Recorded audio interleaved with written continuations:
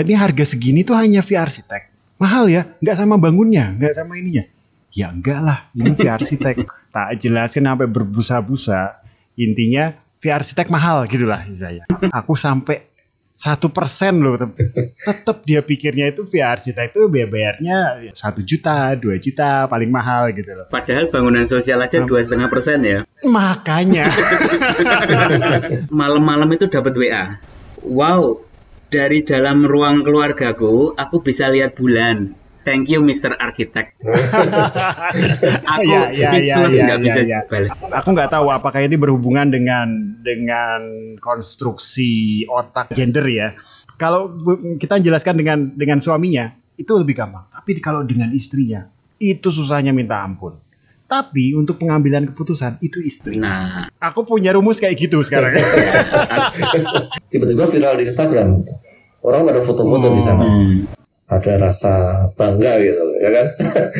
Seakan-akan pengen bikin plang terus ditulis karya Bayu Sasongko gitu di depan itu ya. Andai kan mereka tahu bahwa satu hari kita konsumsi kopi minimal 7 gelas gitu loh. Ini Bayu gak banyak ngomong karena dia sudah terbiasa memposisikan diri sebagai owner gitu. Daripada dia ngomong dan kita musuhan ini udah di 2 lawan 1. Kita ketemu lagi di Arsitek Kok Gini podcast. Seperti biasa dengan saya Igede Eka Pramana alias Ali. Lalu ada, silakan Pak Bayu. Halo, selamat siang. Saya Bayu. Ya. Bayu Arsitek. Ya. Bayu Arsitek. Emailnya namanya Bayu Arsitek. Oke. Nggak usah ditulis ya. Ulangi. Gampang. Nanti tinggal di-cut. Lalu satu lagi silakan. Oke, saya perkenalkan diri. Selamat siang, saya Prasetya Cahyana yang emailnya bukan pakai Arsitek. Prasetya Cahyana dosen. Arsitek yang dosen. Oke, ketemu lagi di Arsitek Kok Gini podcast. Untuk kali ini kita mencoba menyambung dengan episode kemarin. Kemarin itu kita sempat nyinggung masalah klien ya.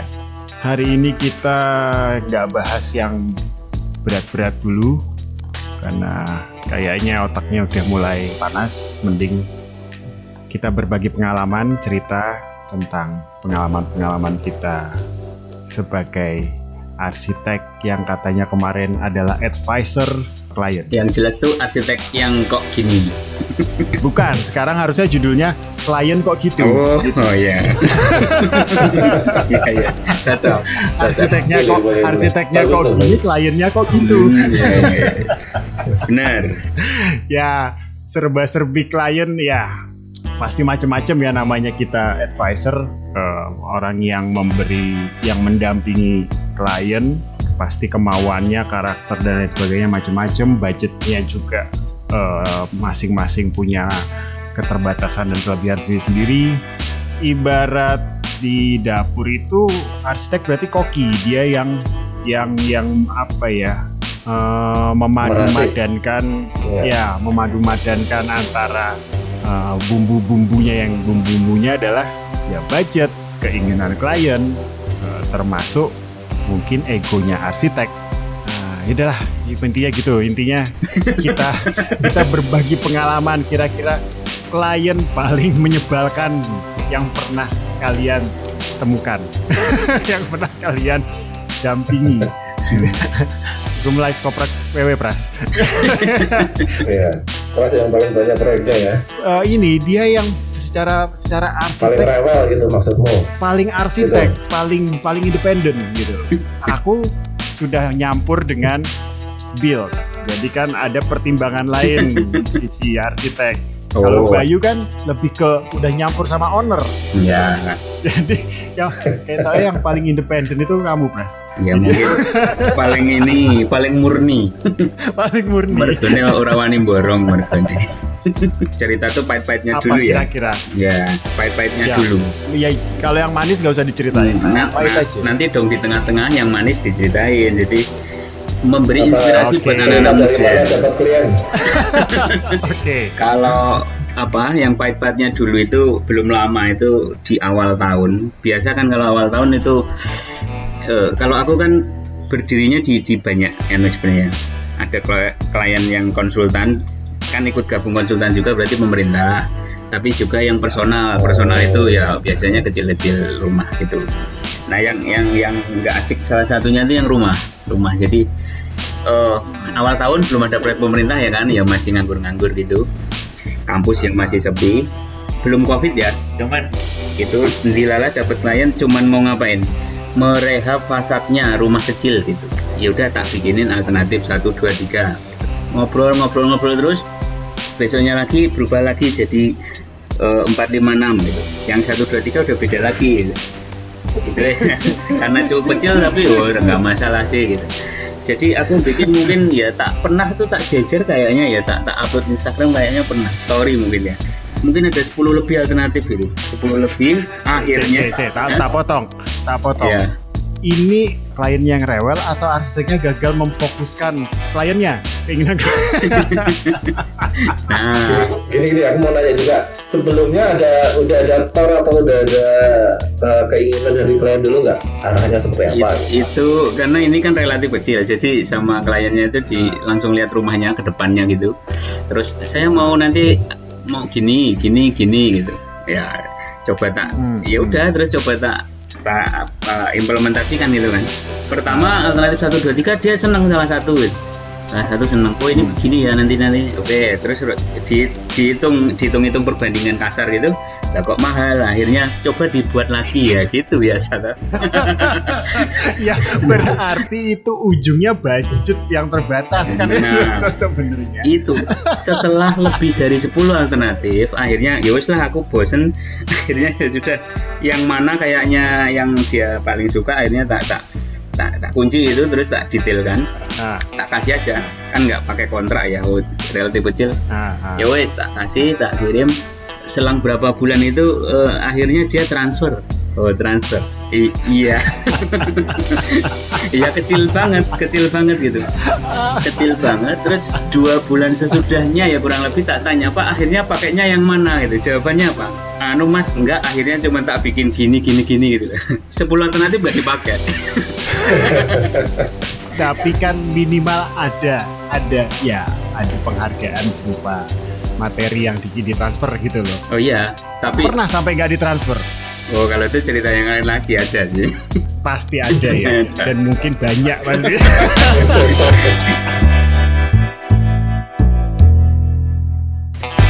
Ya memang selama ini kalau menghadapi klien, momok yang paling ujung-ujungnya adalah budgeting gitu loh. Karena itu yang paling susah kita baca sebenarnya, karena kita kan nggak bisa membaca kemampuan finansialnya klien gitu loh. Biasanya finansial ditutup kan biasanya. Kliennya nggak terbuka.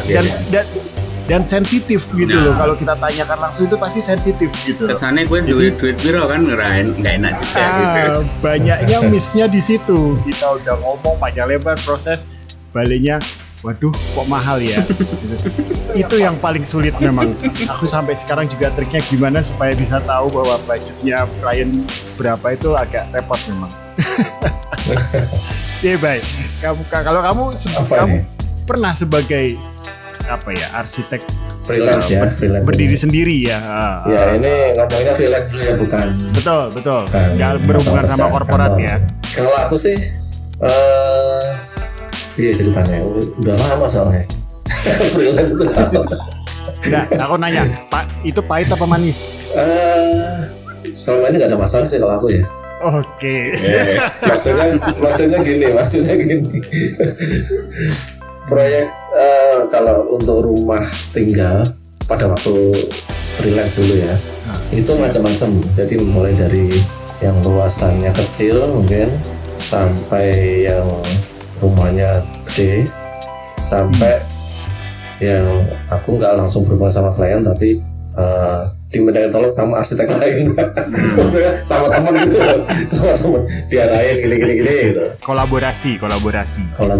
Tapi ya dia yang berhubungan sama klien, kalau sih tinggal jalanin aja. Kolaborasi apa di foto ya? Kolaborasi apa diperalat? Di foto. Tapi masih oke sih kalau menurut gue. Oke ya. Oke. Yang penting keikhlasan gitu loh, keikhlasan. Kalau jadi gini. Nyambung dulu yang soal disrupsi arsitek itu ya.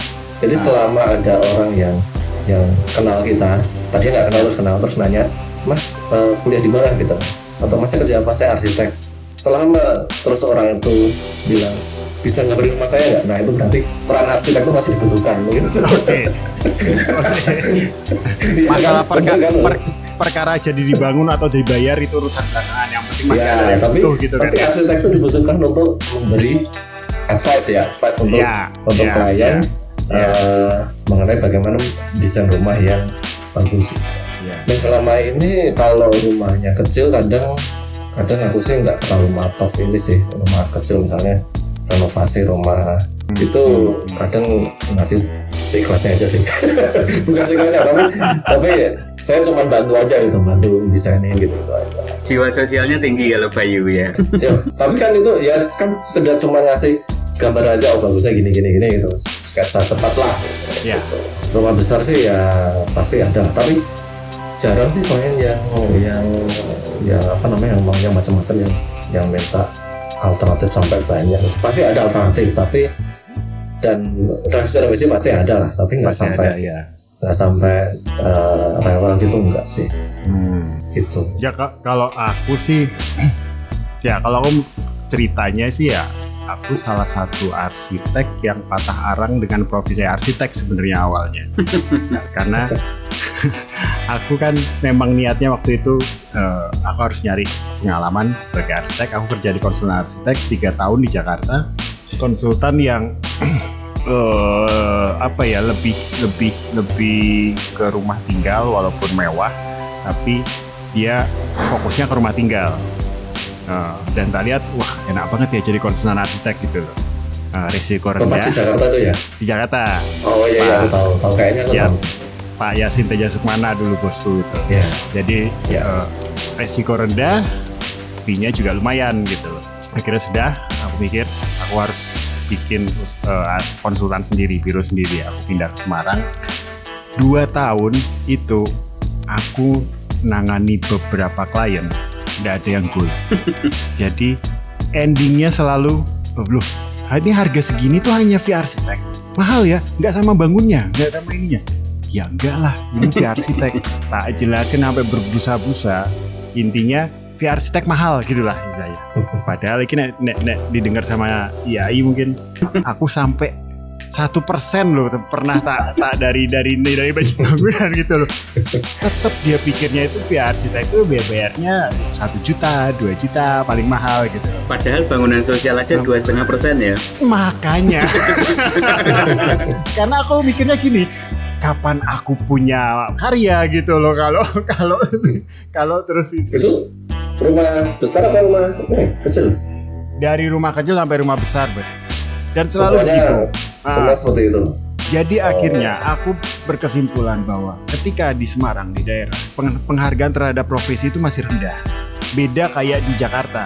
Di Jakarta orang sudah aware bahwa ketika hire arsitek berarti dia sebenarnya bisa nge-save banyak dana dari kesalahan bangun dan lain sebagainya kayak yang diceritain di kelas kemarin gitu loh. Dan mereka belum punya edukasi kayak gitu. Akhirnya ya wis, aku mau nggak mau harus survive. Tabunganku sudah mulai menipis. Akhirnya aku gandeng temanku yang kontraktor, ayo kita bikin desain and build aja sekalian lah, baru jalan gitu. Jadi memang profesi arsitek itu dari awal sudah tidak dihargai, mungkin ya, penghargaannya rendah mungkin ya Pak Arsitek. Gimana kalau menurut profesi, ada nggak kajian tentang rendahnya penghargaan terhadap profesi arsitek gitu? Nah, itu sih memang gini, kalau ngomong soal penghargaan itu ya pasti anak-anak yang baru lulus gitu, yang sekarang bahkan yang sudah jalan kayak aku pun udah lama gini pun itu perjuangan terus menerus sih sebenarnya ya toh.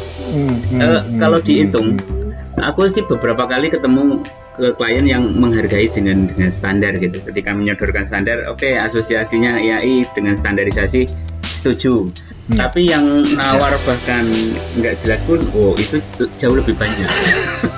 Jauh lebih banyak. Harga teman. Nah, padahal tadi kayak Bayu bilang kan, sebelumnya nggak kenal gitu. Tapi kalau udah kan terus jadi kenal itu kan. Nah, kalau sudah hitung-hitungan biaya itu sok deket gitu loh. Padahal baru kenal. Ya. Cuman ya berjalannya waktu karena aku mikirnya aku harus punya karya karena ternyata memang buat klien promosi sebagai arsitek itu yang paling ampuh itu adalah rekomendasi orang dari mulut ke mulut gitu. Jadi mau nggak mau kita harus punya karya dulu. Aku punya cerita bahwa awal-awal aku jadi desain and build, aku tuh kerjasama sebelumnya sama temanku yang bukan sekarang. Jadi dia yang bangun, aku arsiteknya. Cuman kan sebagai arsitek, aku pasti yang berhadapan dengan klien, gitu kan. Berhadapan dengan klien, taunya klien, aku itu jadi satu sama temanku itu. Padahal perjanjiannya aku arsitek, dia kontraktor. Di tengah jalan, intinya ada masalah di kontraktornya itu, berantem lah antara owner kontraktor sama tukang-tukangnya, sama pekerja. Itu rumah dicacatin semuanya. Talang-talang dicor. Jadi pokoknya rumah itu jadi cacat lah istilahnya, ditinggal terus.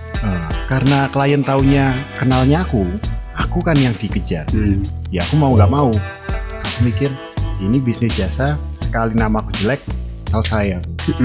Wah itu pokoknya intinya dengan tiap hari aku datang itu ke sana untuk membenahi itu ya ngomel, dan ngomel itu sudah cenderung kasar lah ngomongnya dan sebagainya. Cuman aku nggak nyerah, maksudnya ya wis tak beresin lah pokoknya intinya gitu.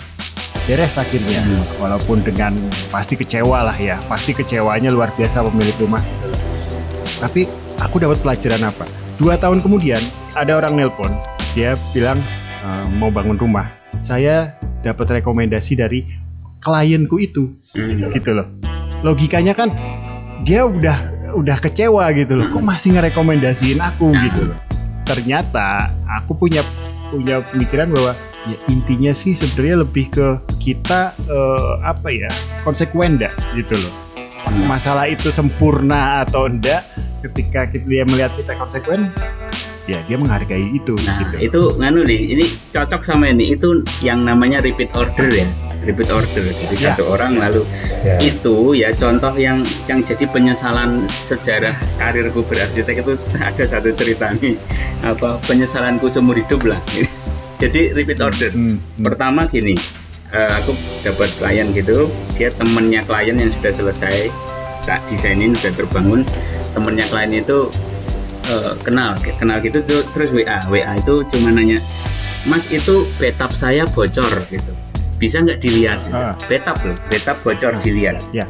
Terus waduh, batinku waktu itu ya sok sibuk itu kan, lagi sok sibuk, aku minta tolong temanku yang biasa kerja sama dia yang bagian bangunnya gitu, borongnya. Mas coba dilihat ke sana, ternyata dia juga lagi nggak bisa, akhirnya ke sana, akhirnya nggak ke sana, dia nggak tak lihat bathtub itu. Terus nggak lama aku pengen sebenarnya pengen ngerubah bathtubnya mau jadi apa. Nah dia berarti butuh advice kan waktu itu. Oke, aku tetap nggak ke sana. Terus setahun sesudahnya ternyata dia merehab nggak cuma bathtubnya, tapi rumahnya itu diperluas ke belakang, ada kolam renang dan segala macam gitu banyak. Itu nggak ngubungin aku gitu. Nah lebih menyesalnya aku lagi, setahun berikutnya dia itu bikin resto di salah satu sini ya, bukit gitu yang keren banget, resto keren banget itu dia bangun dan tidak menghubungi saya lagi. Iya gue penyesalan seumur hidup. Iya. Arsitek lain, wah itu yang sal itu.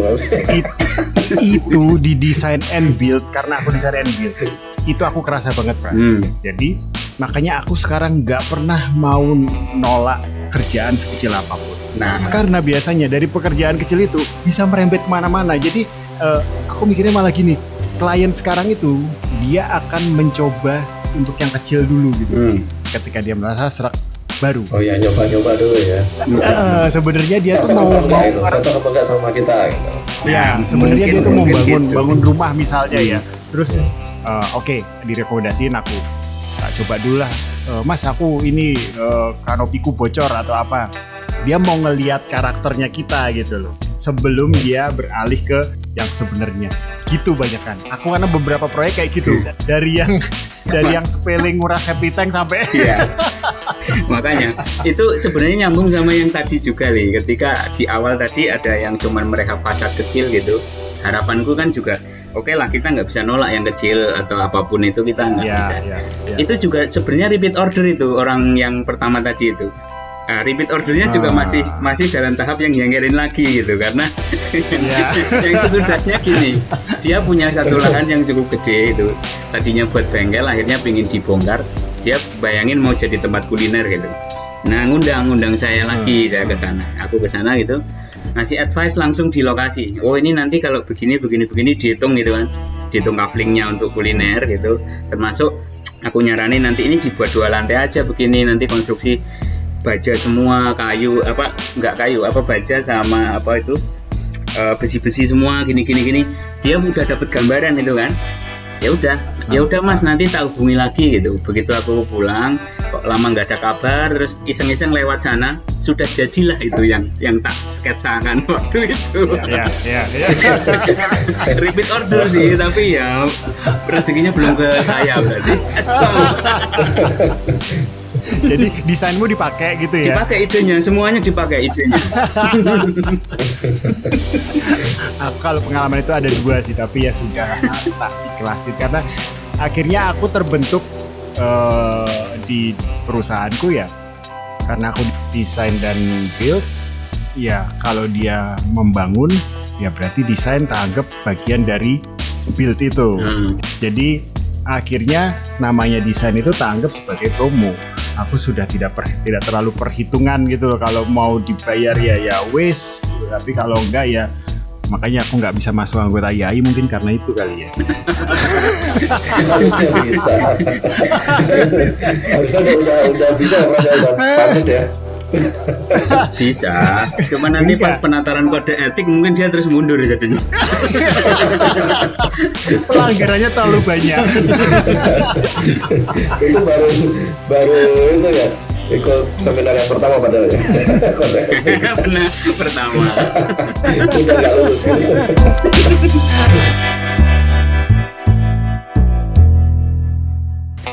Harus nggak kita milih-milih klien itu? Menurut kalian? Enggak sih, harusnya enggak ya. Harusnya enggak ya. Beda. Kalau Bayu itu terpaksa harus milih ya, karena kalau yang budgetnya minim pasti nggak bisa dong ke Bayu. Dia kan budget tinggi semua itu. Bisa aja. Tapi selama ini memang belum pernah ngomongin budget sih. Maksudnya dia hanya bilang mau renov apanya, misalnya fasadnya aja, udah sampai fasad, tapi nggak pernah ngomongin budget. Ya nggak tahu juga itu dibangun apa enggak ya. Karena soalnya ada dua pemikiran, ada 2 mindset gitu loh, bahwa ya kita sebagai arsitek kalau kita harus ngeset pasar gitu loh. Ya kalau ngeset pasar kan berarti kalau kita pasarnya menengah ke atas, ya kita harus milih-milih gitu loh. Sedangkan kalau untuk arsitek baru pasti nggak mungkin kayak gitu, karena ya kayak dari pengalaman kita pasti kita nggak pernah tahu dari mana proyek itu datang gitu. Nah itu dari hal-hal kecil kadang-kadang malah jadi dia bangun resto, bangun apa, kan kita nggak pernah tahu. Tapi memang yang paling efektif ya dari mulut ke mulut, dari rekomendasi pastinya. Pasti itu. Gitu. Kalau ngomong soal milih-milih, menurutku sih memang tetap nggak bisa ya, karena gini. Ceritanya lain lagi itu gini, dalam satu hampir bersamaan itu pernah dapat klien sama-sama di Solo Raya gitu ya. Solo itu nanti kalau ditanya komandan Solo itu mana ya, Solo itu ex-karesidenan ya. Pernah dibahas itu. Apa bedanya sama Surakarta? Kalau ini sama-sama nggak ada kerjaannya, masalah geografis itu. Komandan. Nah ini ceritanya itu ex-karesidenan Surakarta lah ya. Nah, dalam waktu yang bersamaan itu pernah mendesain yang satu itu 7,5 meter persegi, yang satu itu 54 meter persegi. Nah itu ukuran apa? sama-sama ukuran satu ruang tidurnya. Nah, beda banget kan? Nah, yang satu itu 7,5 meter persegi, gimana caranya 2,5 kali 3 itu sudah jadi kamar tidur utamanya, iya kan? Dia yang satu sisi kliennya yang lain itu 54 meter persegi 6 kali 9 ya. Itu baru kamar tidur, bukan yang kamar tidur utamanya. Gitu. Itu hampir bersamaan. Pasti pendekatannya kan beda banget ya, cara ngobrolnya, ketemunya di mana gitu. Itu semua beda. Ya memang kita berurusan dengan, ya terutama rumah tinggal sih, kalau menurutku rumah tinggal memang kita berurusan dengan personal. Bahkan akhirnya aku bisa membaca bahwa sebenarnya yang harus didekati ketika klien dengan membangun rumah tinggal itu yang pengambil keputusan sebenarnya istrinya loh. Nah, aku punya kesimpulan kayak gitu. Jadi kalau kita menjelaskan, kita presentasi dengan suami, itu lebih gampang. Aku nggak tahu apakah ini berhubungan dengan konstruksi otak apa gender ya. Kalau kita jelaskan dengan suaminya itu lebih gampang. Tapi kalau dengan istrinya itu susahnya minta ampun. Tapi untuk pengambilan keputusan itu istri. Nah, aku punya rumus kayak gitu sekarang. Aku terus jadi penasarannya sama Bayu gitu. Dia kan kliennya banyak, ya kan, yang beli rumah banyak, dan pasti Bayu berhubungan dengan istri-istri orang yang banyak itu. Piye? Itu beda lagi lah.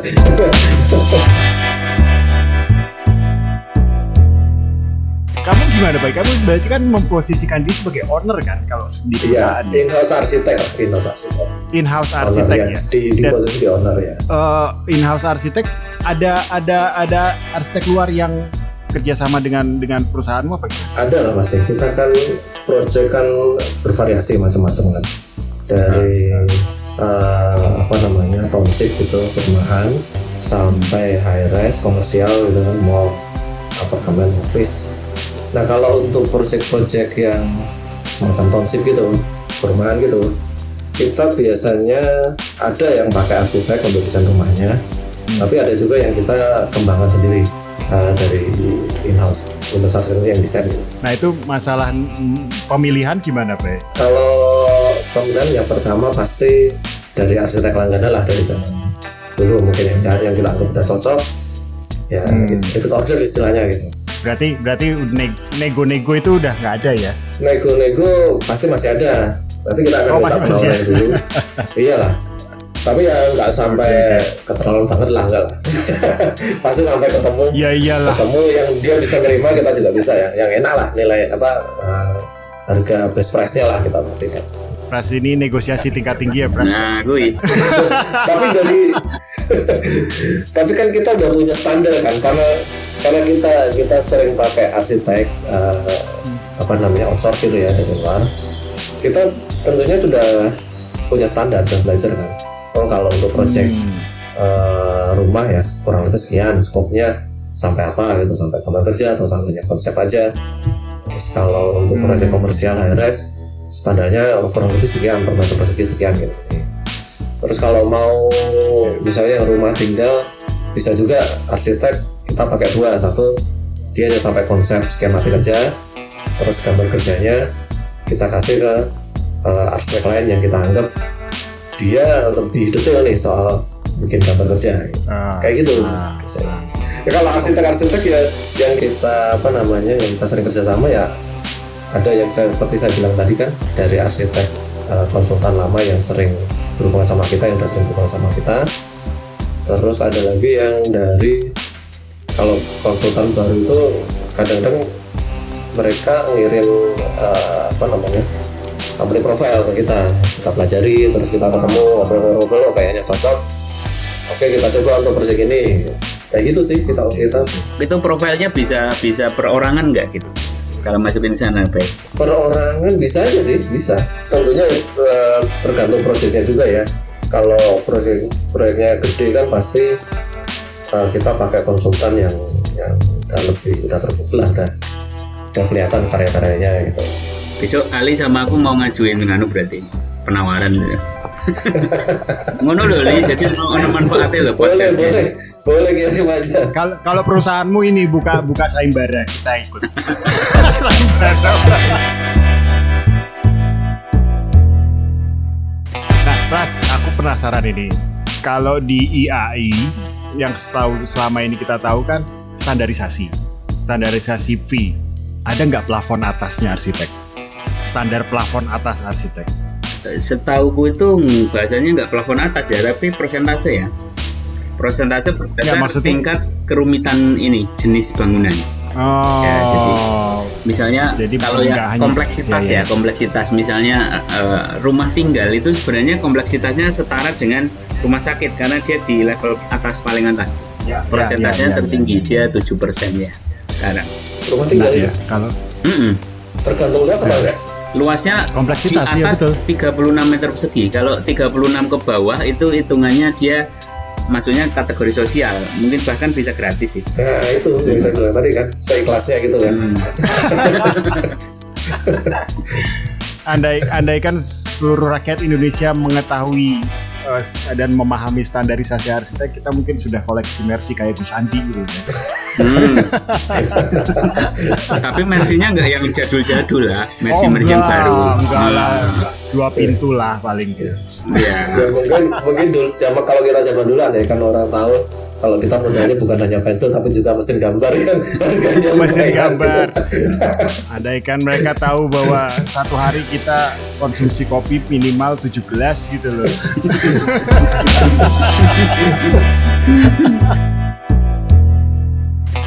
Kepuasan apa yang pernah didapat itu?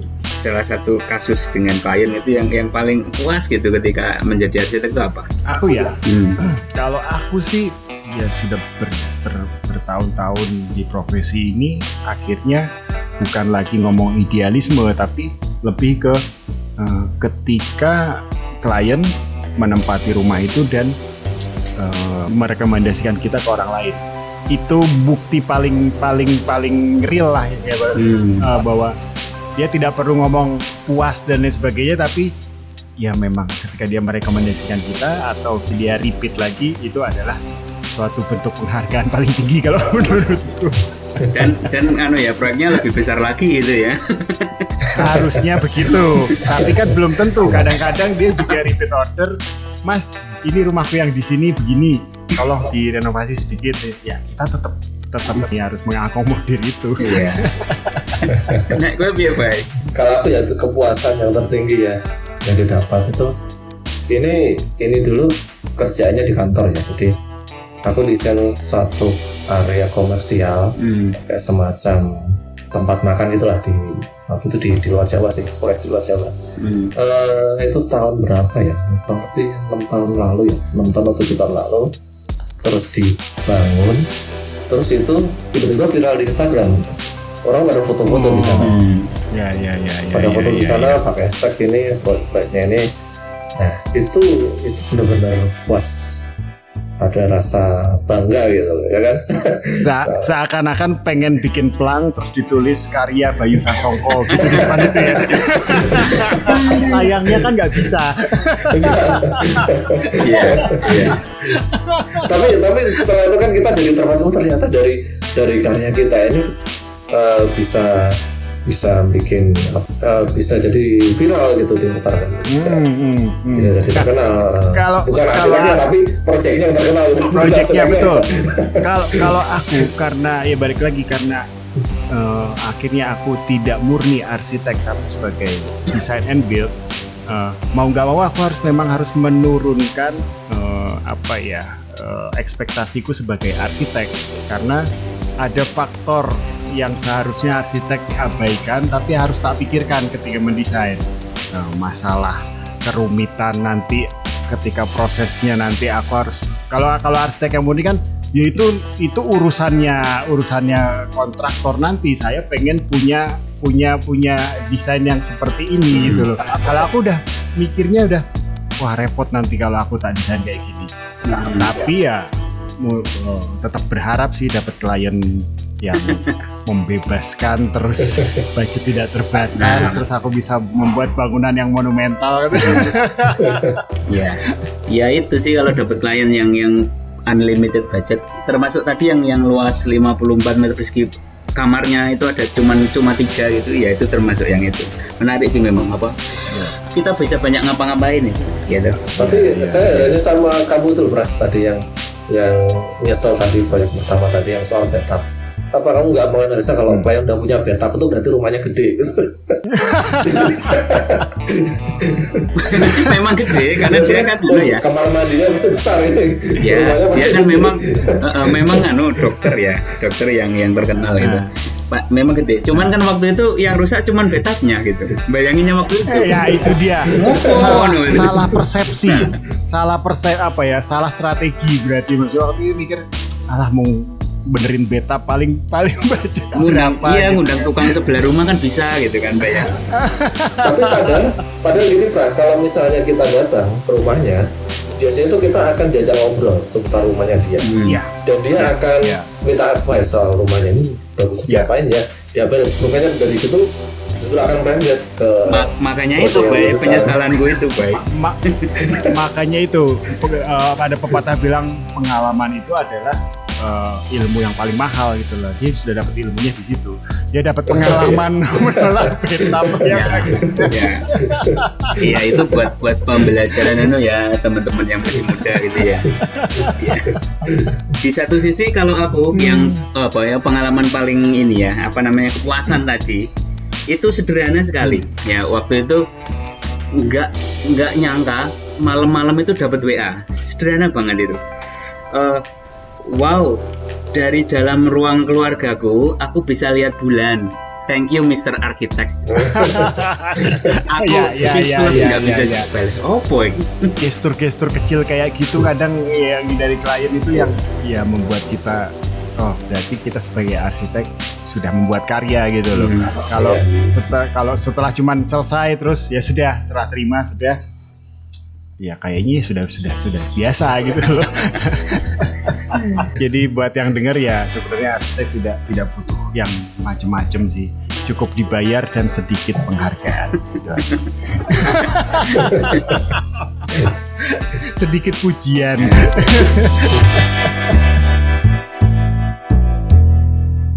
Nah sekarang balik lagi ke isu sensitif, masalah bayaran. Seberapa sering kamu tidak dibayar atau dibayar di bawah ekspektasi ya, di bawah kontrak?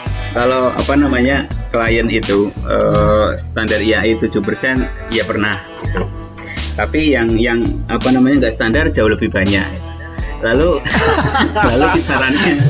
kisaran persentase itu lalu tawar-menawarnya adalah di itu layanan jasanya. Karena misalnya gini, bahasanya klien kan ketika dia punya budget, ketemu kan akhirnya budget segini, nanti bangunannya kan sudah desainnya kira-kira luas berapa kali estimasian ketemu, nanti kalau persentase misalnya 7% kan berapa. Nah ketika klien nawarnya sih bukan 3% misalnya loh, kan lalu ngomong sosial aja 2,5% misalnya gitu, tapi lalu kan kita nggak mungkin terus tidak ada negosiasi. Saklek gitu ya. Lalu ada juga klien yang ngomongnya, ini saya ada duit segini, bisa jadi nggak desainnya gitu. Lalu ya wes biar meneh ya akhirnya ya bisa, tapi dengan catatan artinya layanannya yang dikurangi Pak. Oke, berarti lebih ke servisnya ya. Mungkin gambarnya nggak detail banget misalnya gitu. Kalaupun bonusnya ya berarti bonus servis kan, maksudnya plus gitu loh. Kalau misalnya wis tak bonusi apa gitu, budget apa gitu kan. Walaupun akhirnya gambarnya detail juga sih akhirnya. Betul, itu yang karena nggak mungkin kan. Pada prakteknya pasti ketika kita sudah mendesain, kita pasti punya keinginan untuk mewujudkan itu gitu loh. Dan kita sudah tidak bisa setengah-setengah, kayak misalnya motong servis dan lain sebagainya, kayaknya ya tidak sampai hati gitu loh, karena kita juga punya keinginan yang sama klien untuk mewujudkan apa yang sudah kita desain kan gitu. Tapi ada satu bisa dibilang trik atau apa ya, di kontrak kerja kalau aku tetap dengan harga standar minimalnya, walaupun mungkin pembayarannya nggak sebesar itu. Nah, artinya kan ini itu bisa jadi referensi ketika nanti ada klien lain kan dia ngomongnya segitulah gitu. Jangan lalu itu kan rusak harganya ya enggak. Sedih soalnya ngelihat di dulu zaman iklan apa iklan kecil itu loh, iklan baris. Jasa desain 2.500 per meter. Terus aku mangan opo iki kalau harga desain udah banting-bantingan kayak gini gitu. Itu juga masih banyak kan yang kayak gitu. Iya makanya kalau aku kan kalau desain and build lebih banyak negonya di akhirnya di ketika membangun gitu loh. Tapi kalau kayak Bayu pasti standar fee-nya udah jelas ya. Makanya kita masuk ke sana kita enak li, dijawab bayarnya standar li. Di mana, di kantor apa di kantormu? Untuk arsitek ini ya, outsource ya? Iya. Outsource iya, kita ada standar lah. Ya standarnya jelas, Pras. Cuman masalahnya ya. Portofolio kita di paling bawah pasti gitu loh. Karena dia sudah punya ini nanti sopo iki. Kalau jangan lupa pakai kode profil dulu. Kodenya AKG. Nanti kalau kita sudah jadi trendsetter lewat AKG, kita baru ngirim. Lo kalau udah jadi trendsetter, proyeknya mungkin udah banyak kali ya. Cuma dari kantor saya. Facebook gak masukin ke tempatmu, baik.